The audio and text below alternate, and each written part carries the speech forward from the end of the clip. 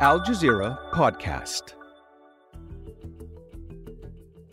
Palestinians bombed by Israel, hundreds killed and thousands injured. Gaza under siege, running out of supplies. Hundreds of Israelis killed and abducted by Hamas fighters.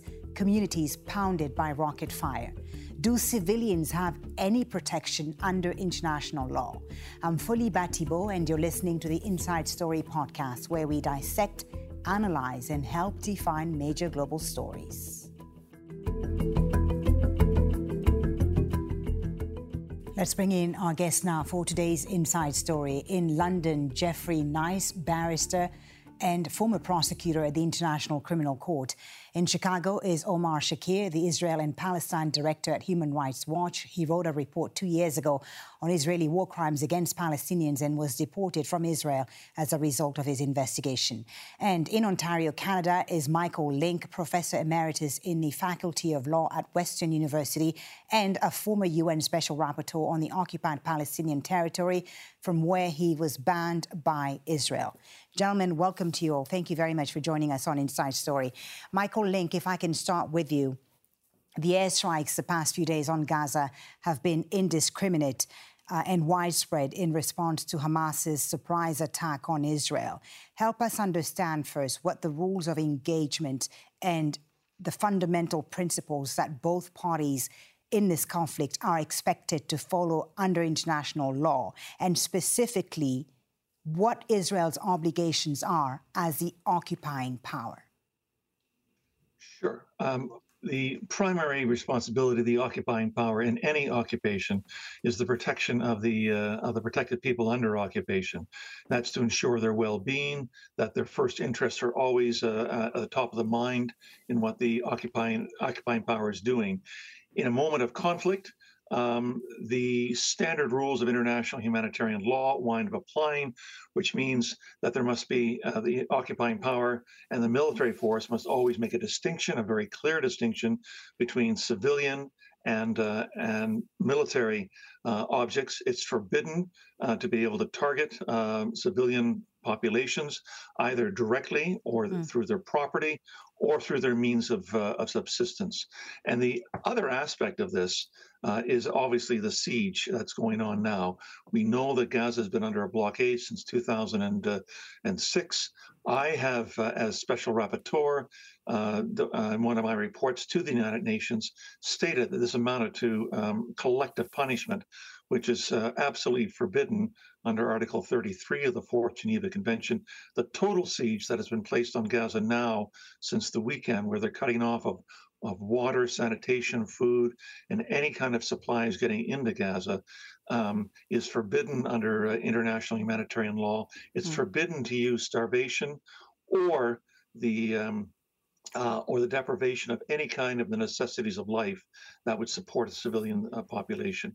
So there are a number of areas of deep concern with respect to international law. So, Michael Lynk, a number of violations being committed here by the Israelis. What about violent resistance against the occupation? Is that legal? The answer is yes, but the answer is also that it must be done within very clear boundaries.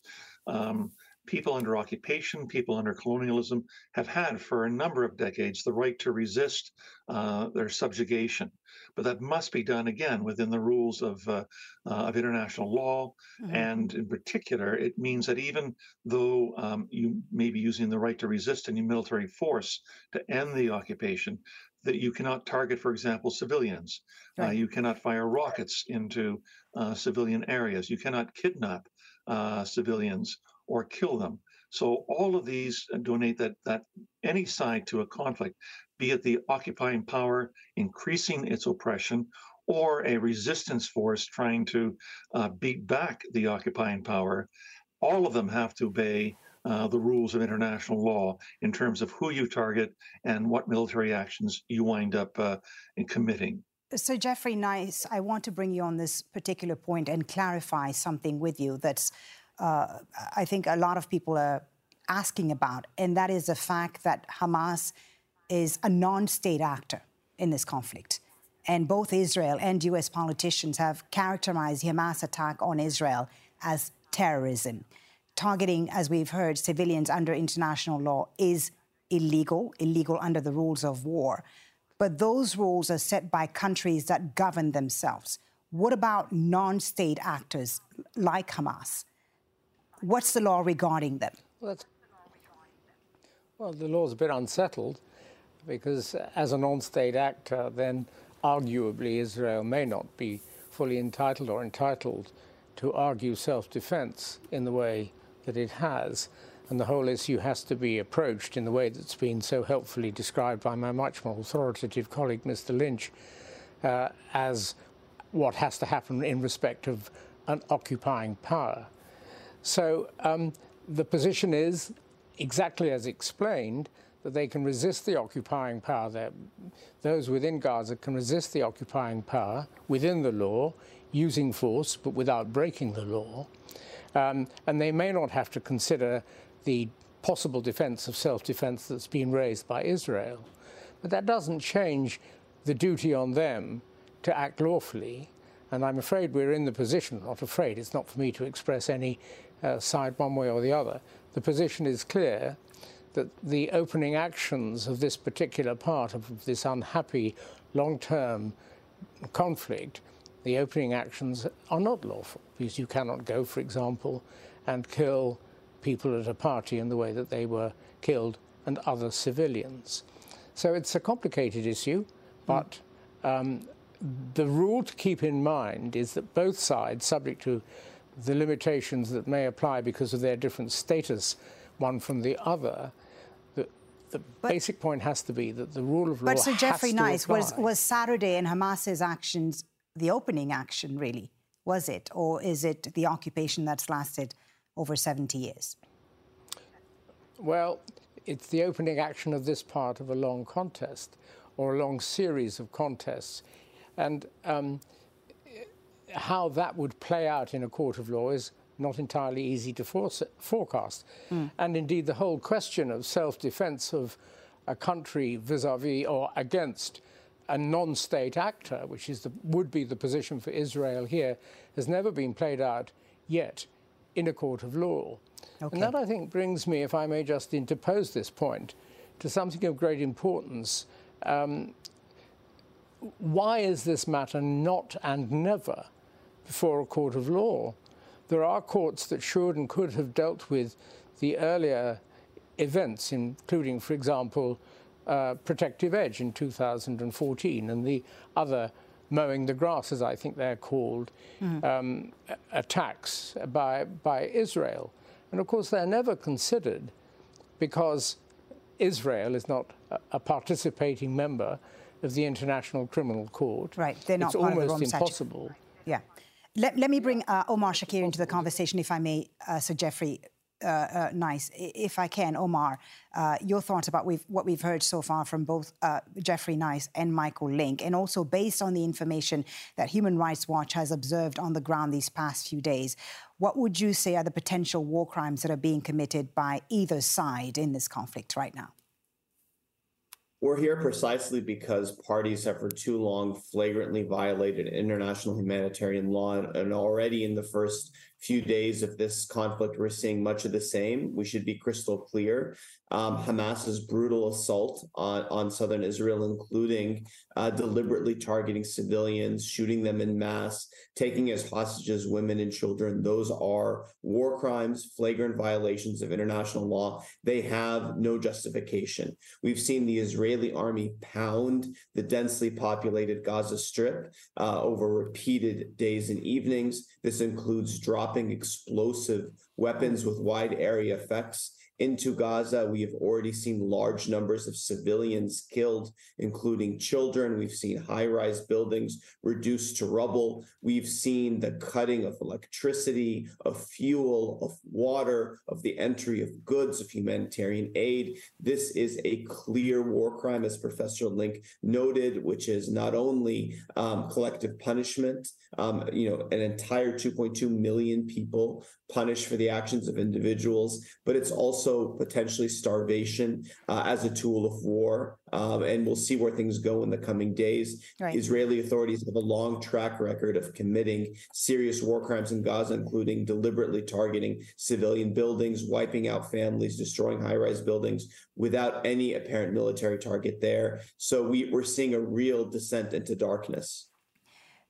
Can I ask you about one specific aspect of all this? Because the laws of war, Omar, require the warring parties to give effective warning advance of attacks that may affect civilian populations. And we've seen this happen in the past in Gaza, where the Israeli military has given warning to civilians. Is it happening in this current conflict? Are they effective warning signs given to the Palestinian population of Gaza? Look, I think we're too early in our research to make definitive conclusions. We've heard, in our research examples where warnings have been provided, and there have been allegations that there have been cases where warnings are not provided. But let me be clear on the law. Even where warnings are provided, that does not make an airstrike necessarily legal. For example, we've documented in previous rounds of escalations, after warnings have been given, destroying high-rise buildings with hundreds of homes and businesses solely because there may have been an office for a Palestinian armed group there. Something like that would clearly be a violation of international law if disproportionate or indiscriminate. So the warnings do not themselves give you carte blanche to kill. The fact that a warning has not been given, certainly if it involves significant civilian casualties, could be evidence of a war crime. But it's really important to note we have a lot of disinformation out there. Indeed. There are a lot of things happening in real time. These sort of things require detailed factual investigations. The Israeli government is blocking access, has long blocked access to Gaza, to UN mechanisms, to human rights organizations, which makes this work very difficult. So I think we need to be careful in making concrete claims. There are some that we can make based on the brazenness which they've been carried out or stated, but others will take time. It's interesting that you point out to the disinformation, and I'm curious to find out in just a little while how the media coverage and public perception may impact efforts to uphold international law. Michael Lynk, let me come back to you and ask you a question about the issue of proportionality here. Israel has one of the most powerful militaries in the world, of course. How does international law define proportionality and distinction in armed conflicts, and how do these principles apply to the situation in Gaza? Sure. Well, the distinction is clear. You're not to target civilian populations. You're to try to minimize, to the absolute degree possible, any harm to civilians or to their property. In terms of the question of proportionality, it is permitted in international law, I guess, to be able to choose a military target which might have consequences for civilians, either in their lives or their property, if the advantage militarily is overwhelming in favor of attacking that. All of that said, though, it's important that militaries never use these rules loosely. And Israel has been cited on a number of occasions on reviews of its attacks, particularly in Gaza or in Lebanon, that it has a very flexible or elastic definition with respect to these strict rules on international humanitarian law and how you are to go about choosing particular targets. We can see in virtually every one of the major conflicts or assaults on Gaza that have occurred since 2008, 2009, that there are many credible instances where these rules have been disregarded. The one example I'll cite to you now is 2014, when roughly 2,300 Palestinians were killed in Gaza over the course of the 50-day war. 2/3 of those were civilians, and there were many instances where question marks or actually firm conclusions were drawn that the way in which Israel targeted the destruction of buildings or the targeting of militants had too high a price with respect to civilian lives, civilian wounding, and civilian property to be justified under the laws of war. All right, so Geoffrey Nice, let me come to you now. As we've heard, both sides have broken the rules of war here. And we've heard from some leaders calling on Israel to exercise restraint in response to the attacks that it suffered. But the Biden administration in the U.S., it seems, has all but given the green light to Israel to retaliate against Hamas, vowing its public unconditional support for Netanyahu's war. As Michael Lynk said there, we have been here before in 2014 where the rules of war were again ignored. What consequences then, what avenues are there for accountability if this keeps continuing to happen? There are very limited avenues of accountability as long as Israel remains immune so far as the International Criminal Court is concerned, and as long as America would ban any referral to that court by the Security Council. And this is a matter of real concern, because the rules of law, as have been so helpfully explained by the two other speakers, require a great deal of Israel. They require, for example, not just the proportionality that we've heard of, but proper record keeping, so that in the case of Gaza, if you decide you want to target a particular dwelling or house or building because of who you say what's got to be in it, you've also got to have regard to the impossibility of avoiding collateral damage in the form of civilian suffering and deaths because of the nature of the building, the limited ability or complete inability of civilians to escape from the area where the particular targeted building is going to be bombed. Now, this detail in the legitimate, if it ever is legitimate, defense to this kind of bombing is never going to be available for the public to see as long as Israel is kept away from any formal criminal court. And that is the position at the moment. And it has been clear that Israel is happy to avoid official investigation into its practices. And when official investigation happens in respect of, for example, the war at the International Court of Justice, it is just disregarded. And so when Biden said, as he said yesterday, as well as what you said, he said, you know, we respect the rule of law. One is entitled to ask him, and I hope someone will, if you respect the rule of law, why aren't you prepared yourself to join the International Criminal Court and not to ban the access of others, the victims in particular, who are the concerns on all sides, the victims, to consideration by the International Criminal Court. When I was in Gaza shortly after the 2014 Protective Edge event, I spoke to Ismail Haniyeh, leader of Hamas, in respect of a program for this channel that was never actually aired. And he indicated at that stage that he was prepared for the then prosecutor, Fatou Bensouda, to enter Gaza and to consider matters. But of course, that wasn't going to be possible, and Israel would never cooperate. All right. That's what we need to see. Omar Shakir, what is possible today? As both Michael and Geoffrey have said, Israel is not party to the Rome Statute. Hamas is a non-state actor. What consequences, what avenues are there for accountability today? Well, look, I mean, the International Criminal Court has a formal probe on serious crimes committed in Palestine. So the court has set out that they have jurisdiction over crimes committed in Palestine. That would include, obviously, what's happening in Gaza with the Israeli airstrikes, with tools like the complete cutting of electricity and water and everything else. It would include rocket strikes and other attacks that originate from Gaza. So that's there. The International Criminal Court released a statement yesterday outlining that the current context fits within part of their mandate. We know there's also, although not a criminal proceeding, that the International Court of Justice has been asked by the UN to issue an advisory opinion about the legal consequences, not only of Israel's occupation, but of the treatment of discriminatory treatment of Palestinians. We know that the UN has mechanisms, including a commission of inquiry with a mandate. And again, the commission has outlined that the current events would fit within that mandate.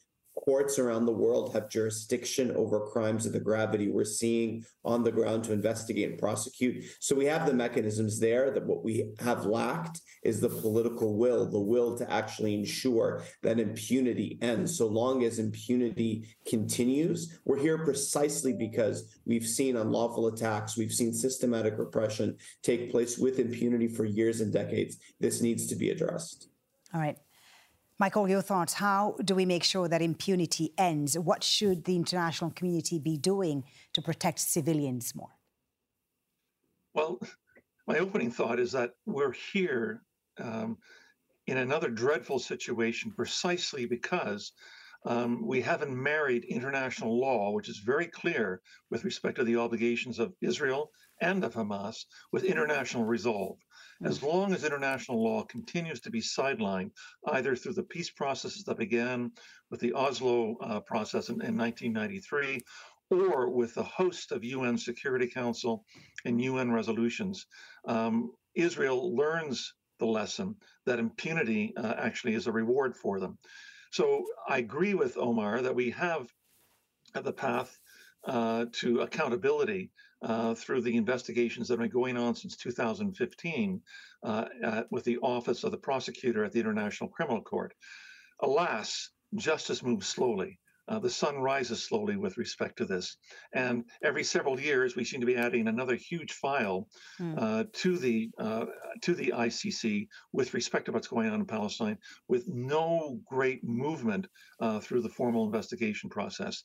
And I do want to point out, if I can just point out one issue quickly, we've had three major commissions of inquiry after the 2008-2009 conflict in Gaza, after the 2014, and after the 2018 Great March of Return. Each of these three major reports issued by the Human Rights Council pointed to the prevalence of impunity, the lack of accountability with respect to this. One of the reports says we have a justice crisis in the in the occupied Palestinian territory. It's imperative that the international community learn the lessons that ignoring international law when it comes to Israel and Palestine only begs the repetition of these awful events. All right. So Geoffrey Nice, I'll come to you for the final word. Given the evolving nature of this conflict and warfare, how should international law adapt to address these challenges that we've talked about and protect human rights more effectively in Gaza, the Palestinian territories and beyond? Yeah. How should the law adapt? It's not the law that adapts. It's the contribution of your last speaker that is so important. The citizen of the world has the idea, mistaken, that there is a world order of law for war, and there isn't. There are bits and pieces, and it suits the politicians and the leaders of the most powerful countries for it to remain that way. It's not for the law to adapt.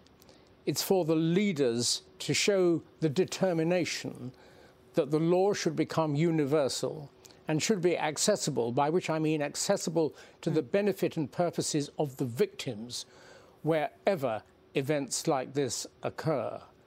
And it is a tragedy not just concerning Israel, but concerning many other countries, that the lessons available to us after the Second World War, when we learned how humans can behave to humans, and we set up a number of instruments in order to save us from it ever happening again. It's a tragedy that we haven't learnt that lesson and Omar, continue to allow, through one means or another, corruption of the legal process to be maintained by inactivity of the big state players. Omar, your final thought on this.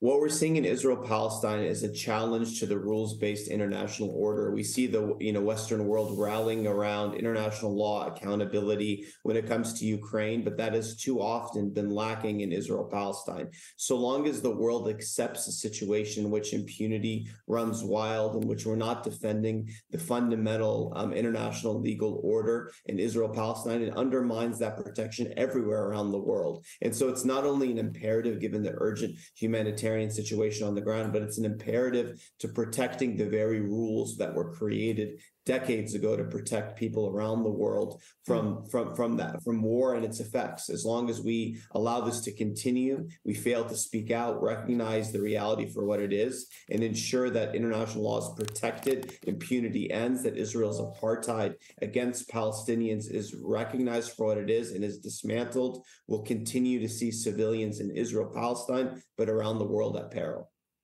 Thank you all very much. So Geoffrey Nice, Omar Shakir, Michael Lynk, thank you all for a very insightful discussion. Thank you very much. This episode was produced by Dermot Fleming, Fintan Monahan, Fungi Nguyen, and Gemma Harris. Studio sound was by Alvaro Galan. The program was edited by Ahmed El Tafaga, Zaina Badr, and Joe DeFrias. Be sure to subscribe to the Inside Story podcast to catch every episode. Thank you for listening. Tune in on Thursday for our next episode.